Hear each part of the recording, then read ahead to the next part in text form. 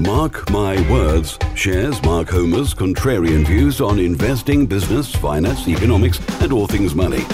Mark interviews the world's most successful business, finance, and money experts, as well as imparting his knowledge in a factual, direct, and no-nonsense manner. Welcome to Mark My Words, and here is your host, Mark Homer.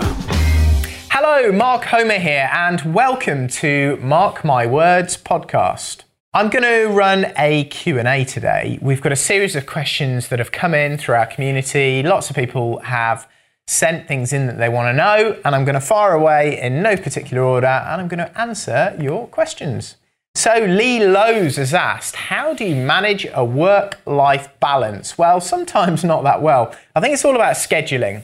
So you need to put into your day, into your schedule, certain times for certain things. So let's say you've got a child like I have. Maybe that means you want to, be there for bath time. So that means you schedule in your diary. That happens every X time, every day or every few days or whatever, before anybody else gets hold of your diary and starts entering things in. You got exercise in the morning, that gets scheduled in. These are immovable, unnegotiable items which go into your diary. I'm quite sort of careful with my time. If people are trying to sort of put stuff in my diary a long time out, and I feel like there are going to be too many things in my diary, I'm very careful not to always accept. If I've got a meeting, I always put half an hour in before for travel time. I probably add half an hour to 45 minutes after I think the meeting's going to finish, just for me to get my thoughts, sort myself out before I've got another meeting. I tend to try and take actually more out of the day and do less, so I'm less stressed, and I sort of get a better time at home. Weekends, obviously sometimes I'm working, but most of the time I will be at home. Home for me now means being at home rather than sort of charging around, and that gets scheduled in. I'll make time for Gemma in there. Holidays, we always get sort of, 10 days, 2 weeks. I tend to put those in a year ahead. I book them with Avios, with Air Miles. So they're already in before everybody else starts sort of putting all their stuff in. So I can schedule, sort of quality time away with family, at sort of 4 times a year. Sharon Griffith says, how's life changed since being a dad? And does it feel like you thought it would? Well, has life changed that much? Okay, so I'm at home all the time. Obviously, I'm at home sort of weekends. Gemma is at home all the time as well. So obviously, she's doing most of this. So in some ways, I'm getting an easy ride. I have hired the services of a maternity nurse, which has made a massive difference because it gives Gemma sort of 3-4 nights off a week. She turned up last night. That certainly makes a massive difference. He's still very small. He's a month old. I think he can just about see me now. I think we sort of got a smile last weekend, but not a lot more than that. So I'm not really interacting with him yet. And I suspect that sort of stuff will come later, and that, may sort of, I don't know. I think that's maybe where things start to change. So yeah, does it feel like I thought it would? I suppose I didn't really know what it would feel like. It certainly feels expensive, and it feels like I've got a lot of responsibility. I've started registering for a load of schools and looking at nurseries, and obviously, I'm cooking the dinner every night now, and some of the stuff that Gemma used to do. So it's still early days for me. So maybe I'll sort of answer that one in 6 months' time. Mariam Mahmood says, what's your advice about private landlords no longer being able to evict tenants at short notice without good reason under new plans? So the abolition of the Section 21 is still a consultation. Statute hasn't been changed. The bill hasn't been brought before Parliament yet. So the law is still the same. It's going to go through this consultation. The government say they are going to consult on the Section 8 as well, which means that they're going to try and look at making eviction for non-payment of rent or other rental breaches like antisocial behaviour or not looking after the property easier and quicker. We'll see what they actually do, and whether they actually sort of stick to their word on that one. We'll see whether they're true to their word. So I don't think this is done. I think we need to see what the response to the consultation is when the government issue it, so we can see what the new rules actually are. And if they're going to fast track the Section 8 through the court system, we need to see in practice how that operates. So there may not be a massive change. Does it bother me that I can't just evict tenants because because I feel like it? Well, no, as long as I can evict them because they're not paying rent or because they've damaged the property, or critically, and this is in the consultation, the government say that they're probably going to let you evict tenants if you need to sell the property or if you're going to move back in. And that needs to be concrete. There needs to be evidence of that. So we'll see. We'll see how that sort of works moving forward. But on the face of it, maybe not a major change, but the devil's always in the detail on these things. So all will be revealed. I'm not sure I know how to pronounce that. Berenguer, Geary. How did you get your system systemized in place and how long did it take? Well, I've been doing this for about 15 years, so it's a constantly evolving process. So it's probably taken me 15 years. I started with Excel spreadsheets. I still use a lot of Excel spreadsheets. We run CFP Winman to manage the properties. So that's for the rental management, checking the rents coming in, checking the gas safety checks, making sure we've done electrical safety checks, making sure there's a license. All that stuff is on there. We had a system called PIM built, which is PIMM. It's based around access. We had a programmer come in and design that for our property portfolio. And that sort of works out whether a deal is a deal and works out what properties we're buying and how we're buying them. So that is a bespoke system. We have a lot of other systems in-house like Infusionsoft, which manages our marketing and our contacts and all the emails and all the sort of credit card processing and charging that goes behind that. I have sort of little sort of systems which I have, very simple ones. Often they're paper-based, which just it does various checks. I do a 3-monthly check on all the properties. I take my sort of RHI reading off boilers so I can sort of price the RHI and get paid for that. I go around, I do an inspection myself, take photos, and then I store those in a certain place every 3 months. I'm usually taking meter readings. They're held in a certain place. My PA organises those for me. So, but loads of this sort of stuff, which I'm constantly updating, which helps me very quickly look at management information or management accounts, or rental levels or voids or whatever to tell me how portfolio is performing. Ben Chapman, Ferrari or Lamborghini? Right. Well, this very much depends on which Ferrari or Lamborghini. We had a Ferrari 430, then we had a Ferrari 458. The difference is night and day. Our 430 was a bit shit. The gearbox was knackered, and it had done a few miles, and I just found it hard work. Maybe I didn't put the right tyres on it. I had an M3 at the time. I could drive my M3 way quicker.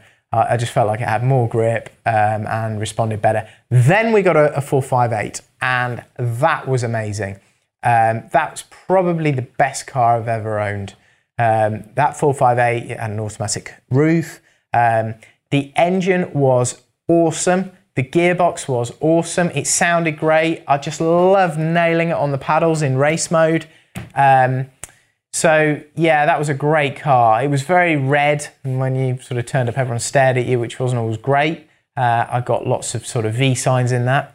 And now we've got a Lamborghini Aventador, which is louder, sounds better, and I think it probably looks better than a 458. But there are drawbacks. It is very wide, which obviously makes it look good. but you've got to get through and round certain things. And I've already sort of clipped wheels, Rob's clipped wheels, and we've had sort of various issues because of the width.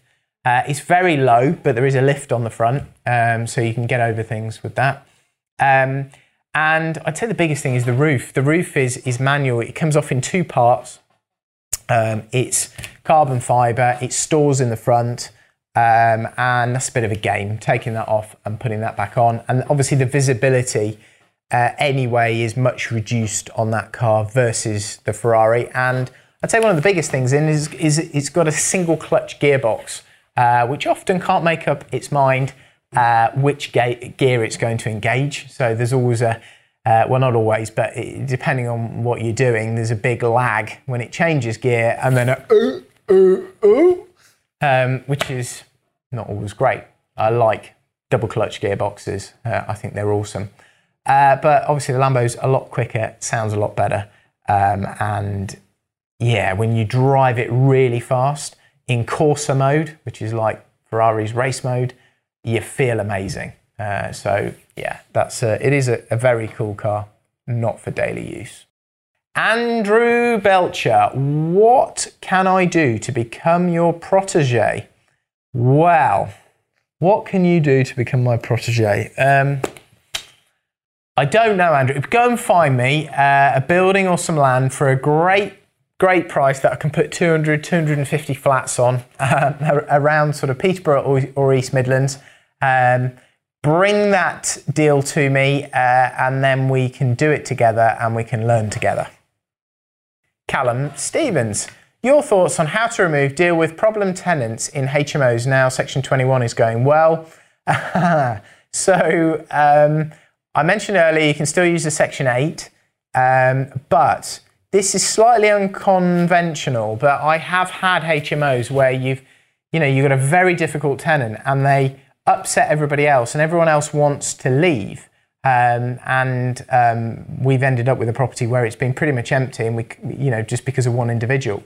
And I moved a load of Polish builders in with they're all instructed early morning, 6 a.m. They get up in their pants. They'd be listening to Polish folk music, cooking smelly Polish broth, and just generally being objectionable around the house. Obviously, they were, working on a site that we were operating, and said individual who'd not paid their rent for a long time upset all the other tenants and was just generally objectionable and one of life's less desirables, decided to leave because the Polish made their life so difficult. Not illegal. It's a HMO. The other tenants have got access to the rest of the property. You can't cut the water off, you can't cut the electricity off, but you can move builders in, and they are allowed to use the communal areas. And if they want to play music and they want to cook smelly food and they want to jump up and down and shout Nostravia and all this sort of stuff, then maybe we're not that effective at dealing with those complaints. Don Mangles, what's your favourite cheese? I don't know if that's a serious question, but yeah, what is my favourite cheese? Probably halloumi, grilled on the barbecue like I had on Sunday afternoon. Fred Upton, what's the best strategy or investment to make outside property? I don't know, because I'm very sort of property centric and I'm very biased. I invest. Look, you always need some hedge. I always do my ISA every year. I invest the full ISA amount. I usually put it into Hargreaves Lansdown. I normally.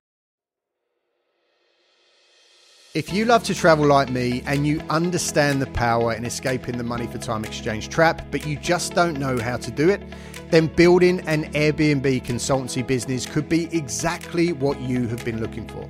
Right now in the UK, there is a completely untapped opportunity through helping struggling Airbnb hosts by turning around their underperforming properties and generating you huge commission payments in the process.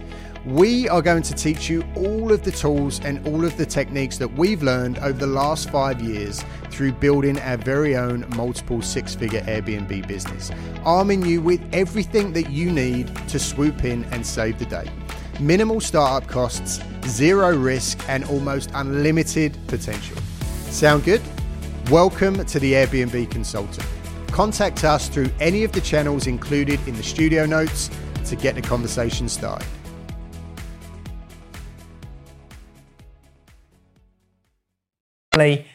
Put it into tracker funds in often, a spread, but mainly UK, sort of FTSE, a little bit of international, maybe emerging markets, and some American trackers as well. They're very, very low cost. I don't think most fund managers outperform the trackers.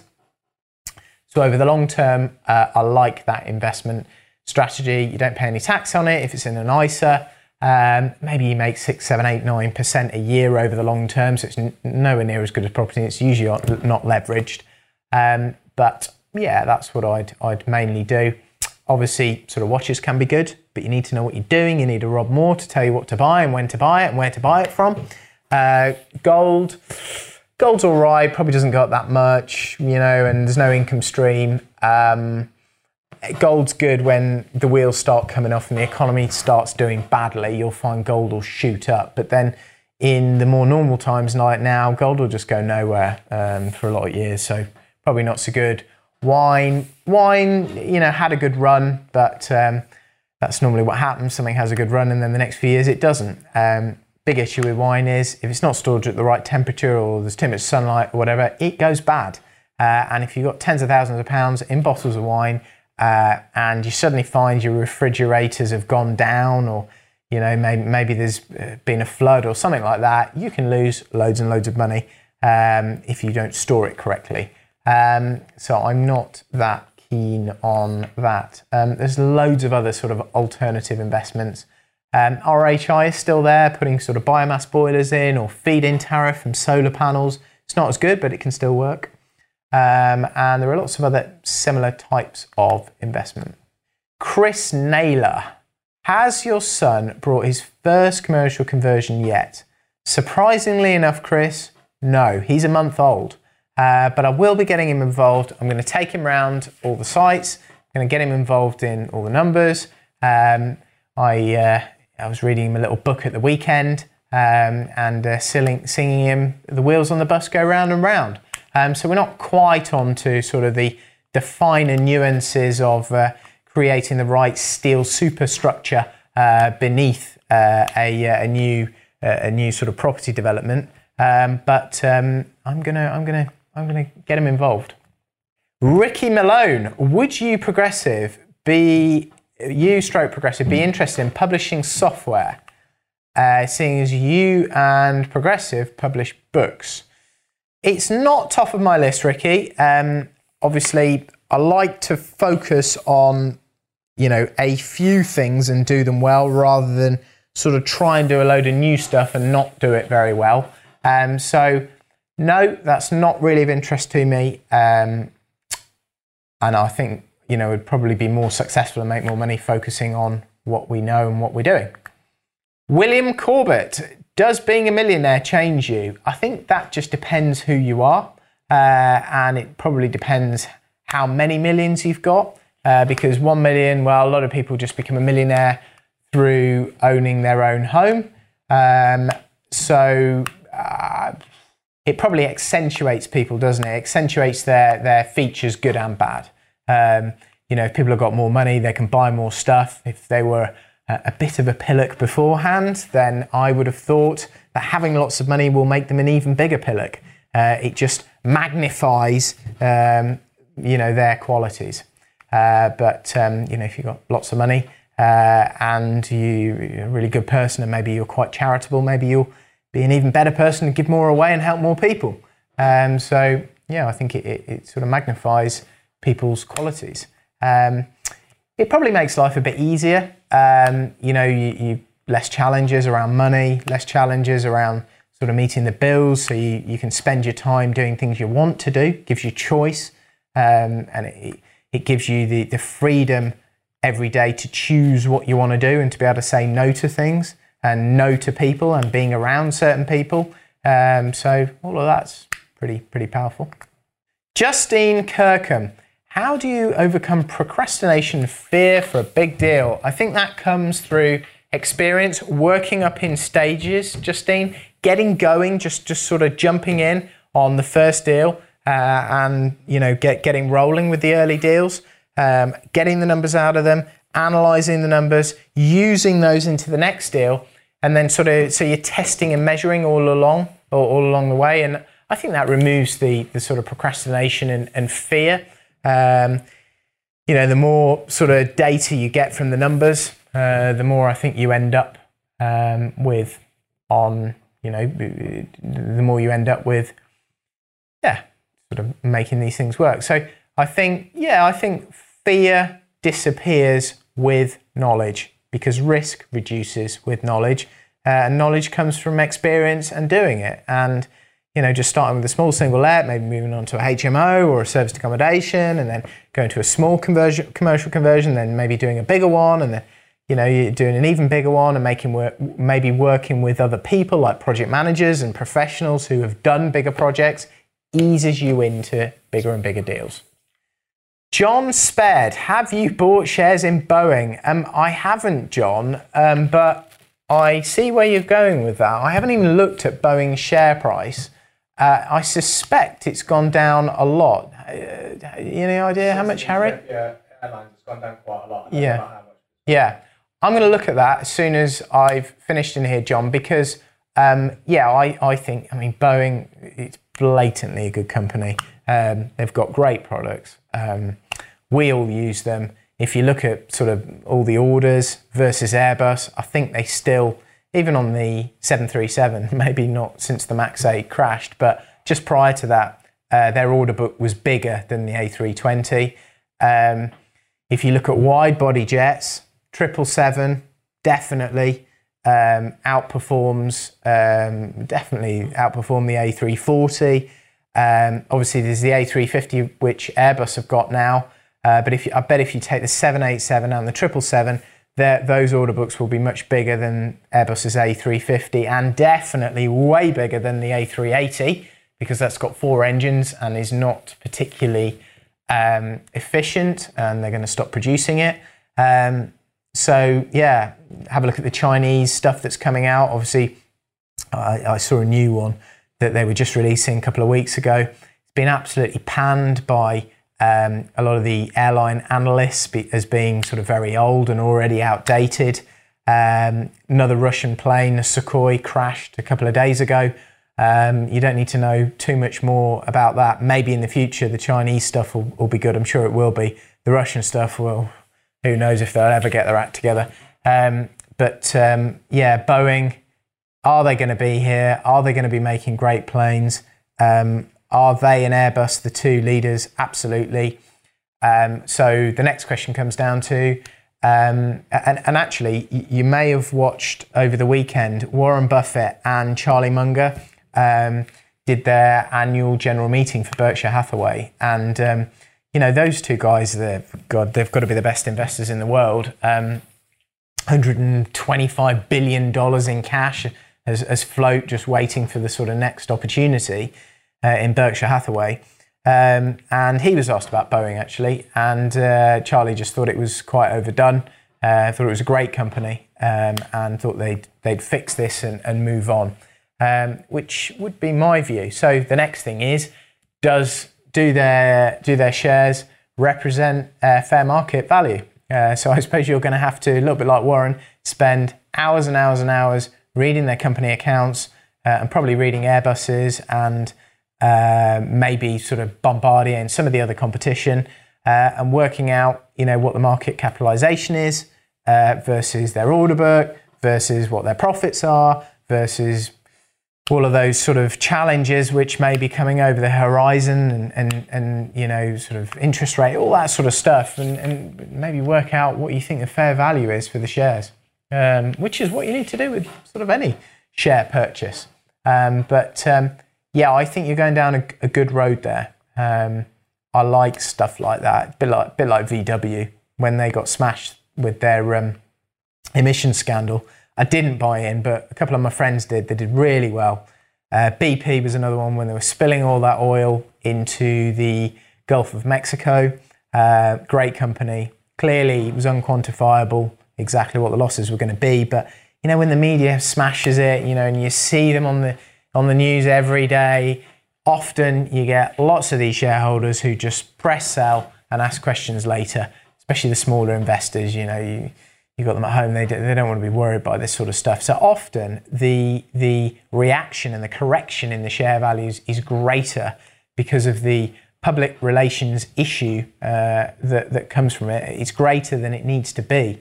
So the shares the shares fall further, and you know, give it time. The Max 8 will get sorted, obviously.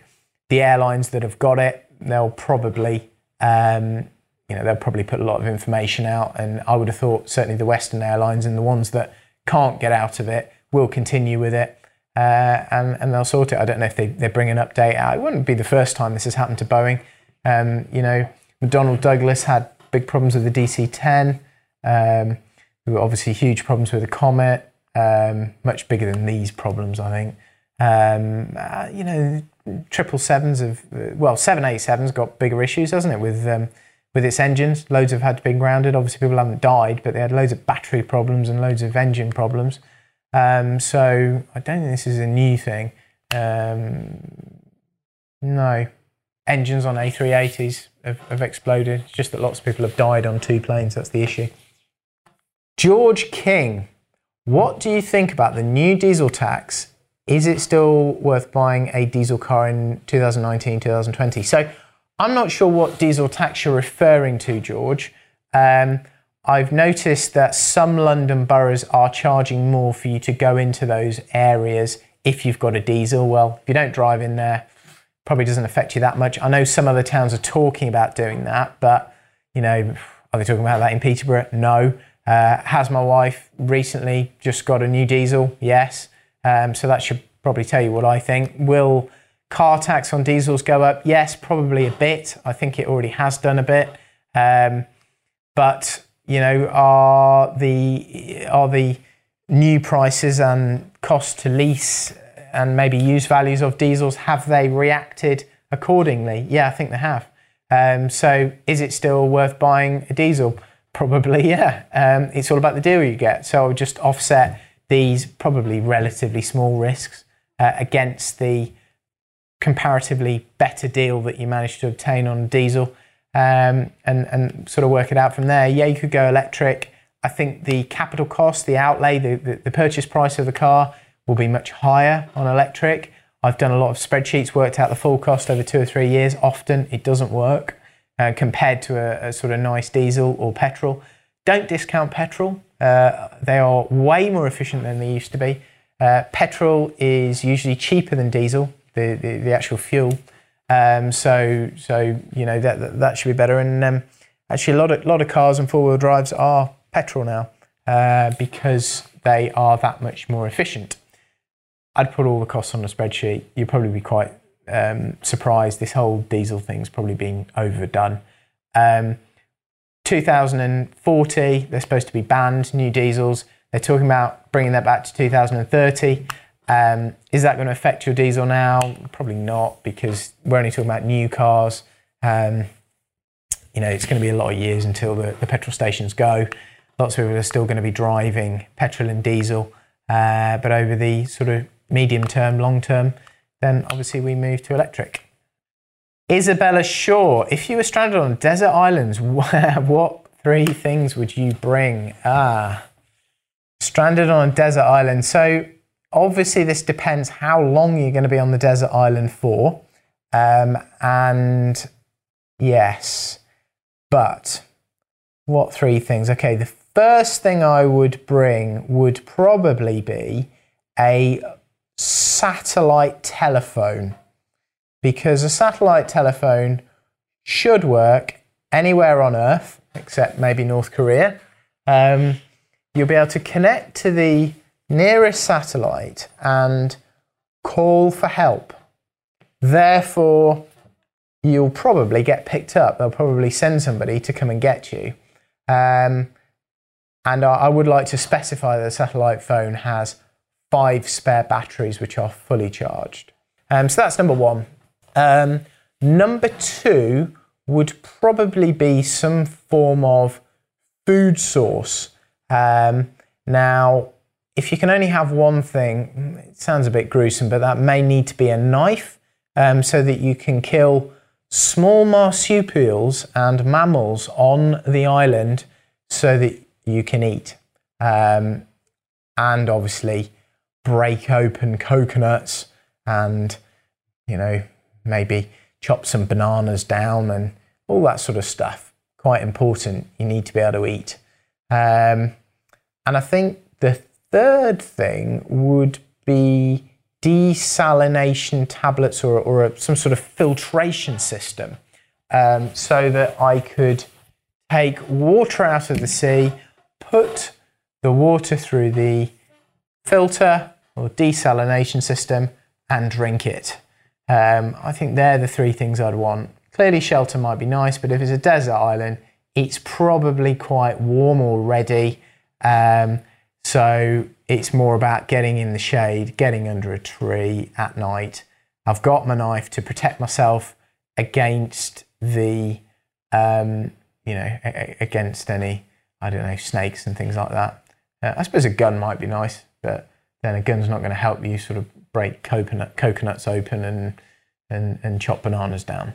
So, yeah, they're the 3 things. Sasha Atkinson, are you and Rob feeling the effects of the attack on landlords by the government? Yes, I feel victimised. I feel discriminated against. I feel like a minority. It's pretty unfair, isn't it? In this political world that we live in, or not so much world, but country, where you're not allowed to sort of say anything to anybody else that might upset or offend them, whether it's based on age or based on, whatever it is, disabilities or, whatever it is. Why is it that, all these other people you can't sort of say anything to, but landlords are actively discriminated against, in that if you buy a property in your own name versus buy it in a corporate entity, these big funds or big property funds or REITs or whatever buy in limited companies, why is it that they pay less tax? That feels like absolute discrimination. Why is it that landlords are discriminated against in terms of, Section 21 or, all these other sort of rights which tenants are getting over landlords? Doesn't seem fair. So that's sort of on the, emotional side. In a practical sense, well, most of this stuff's fixable. You buy in a limited company, you're back to pretty much the same position. You can still evict people with a Section 8, or will be able to. We need to see what the new rules are. Smoke detector, checking that they're in the property, and including that in the inspection report. Well, you probably should have been doing that anyway. We were. So that's now a legal requirement. Electrical safety certificate, that wasn't a legal requirement, but will be. Well, maybe you should be doing that anyway. What else? Stamp duty, I don't pay it anymore because I don't usually buy individual properties. I just buy commercial buildings and convert them, so it hasn't really affected me. But yeah, it's annoying to smaller landlords and pretty unfair. And government stamp duty receipts have reduced by about £1 billion off the back of this. So it doesn't help them either. Feels pretty ridiculous. So a lot of this stuff is sortable. It's annoying. Obviously, there's more administration.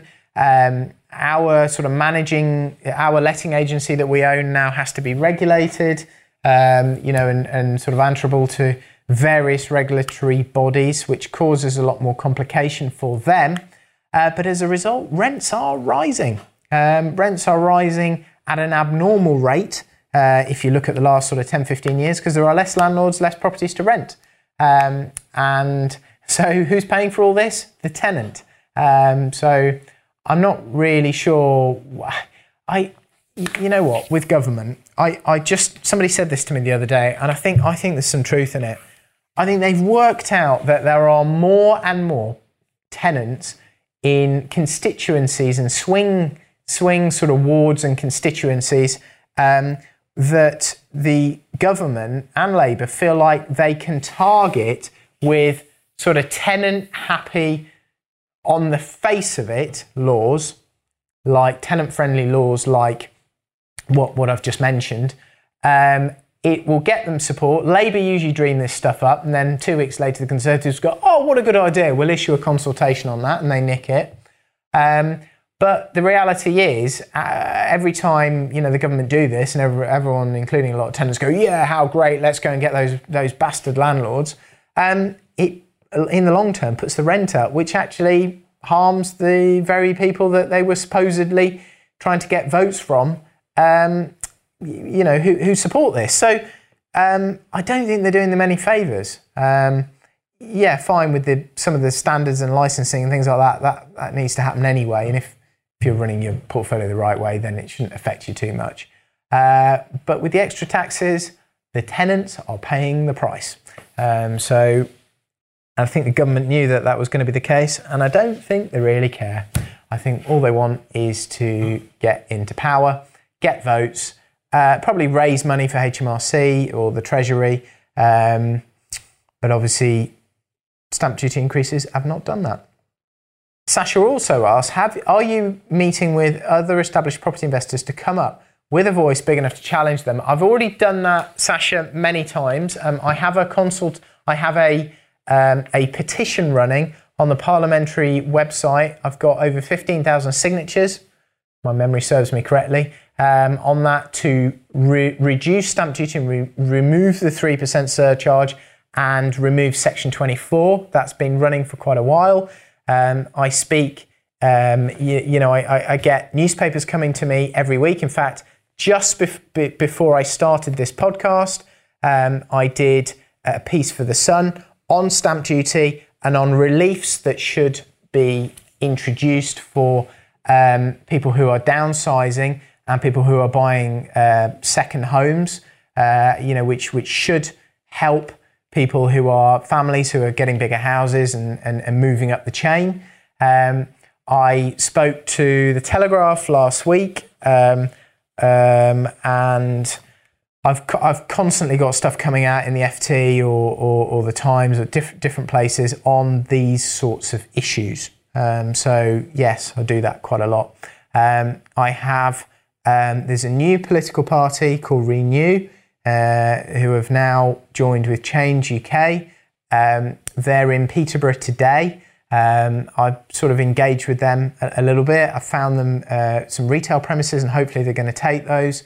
And I have also linked, they're trying to get some signatures for their new sort of candidate. So I've sort of been helping them. And alongside it, I've been mentioning a lot of these issues, and they've been very supportive. Yeah, so yes, I feel like I'm doing my bit, both politically, in a PR sense with the papers, and launching petitions and speaking to lots of other investors to try and get them on board. Mike Hunt, what's your most favourite and least favourite trait about Rob? Oh, here we go. Oh dear. I wonder if he'll listen to this podcast. So my most favourite trait about Rob is his brilliant ability to sort of engage with people, through various mediums and dream up new marketing strategies, whether it's through podcasts, social media. Obviously he mastered all the email marketing. He'll engage with people, he'll get on stage, and he will push the profile of himself and this company constantly, which is clearly to the benefit of all of us within this community. My least favourite trait is some of the things that he might do to do that, to achieve that goal. Clearly, Rob is very, very outgoing and enjoys. I think outside one year he made me stand there with 2 buckets of ice cold water. We did a video. He poured one over me. I poured one over him. It got everybody looking. It got everybody talking. But I didn't really appreciate him for that one. What else has he done? He took our 458 and he smashed it. That Ferrari I mentioned earlier. He smashed it into the News International building. The Sun newspaper was on the doorstep by 3 p.m. And followed by the Daily Mail. He did £110,000 worth of damage. And clearly he got us 2 more sort of newspaper stories, but I've heard about those ever since. And in the sort of property circles and agents and banks that I deal with, I'm not sure they appreciate it, even though Rob loves to sort of push that stuff and feels like it's all marketing. So I hope that answers your question, Mike. Zach Mustafa says, what would you say is the most important trait for a property investor to have?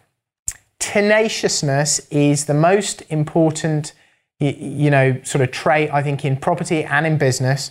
I think not giving up, being tenacious, keep going, keep on driving, incrementally improving. I think they are the most important qualities for any sort of property investor or business owner. And what's the one trait you'd attribute most of your success to? I think the first one, when I fail and when I make mistakes and when I don't get things right, which happens all the time, I keep on going and I don't give up. And it's important to understand the numbers and to be, reasonably analytical, but have that in the background, do some broad numbers on all that sort of stuff, and then keep on rolling. Teresa Green, if there was a movie made about you, who would play you? Oh, wow. God, this could be a bit embarrassing, couldn't it? Well, who would... I don't really know.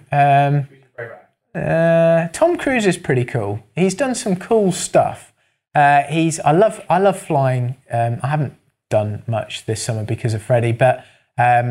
I love getting in the helicopter and I love just burning around and landing in places and just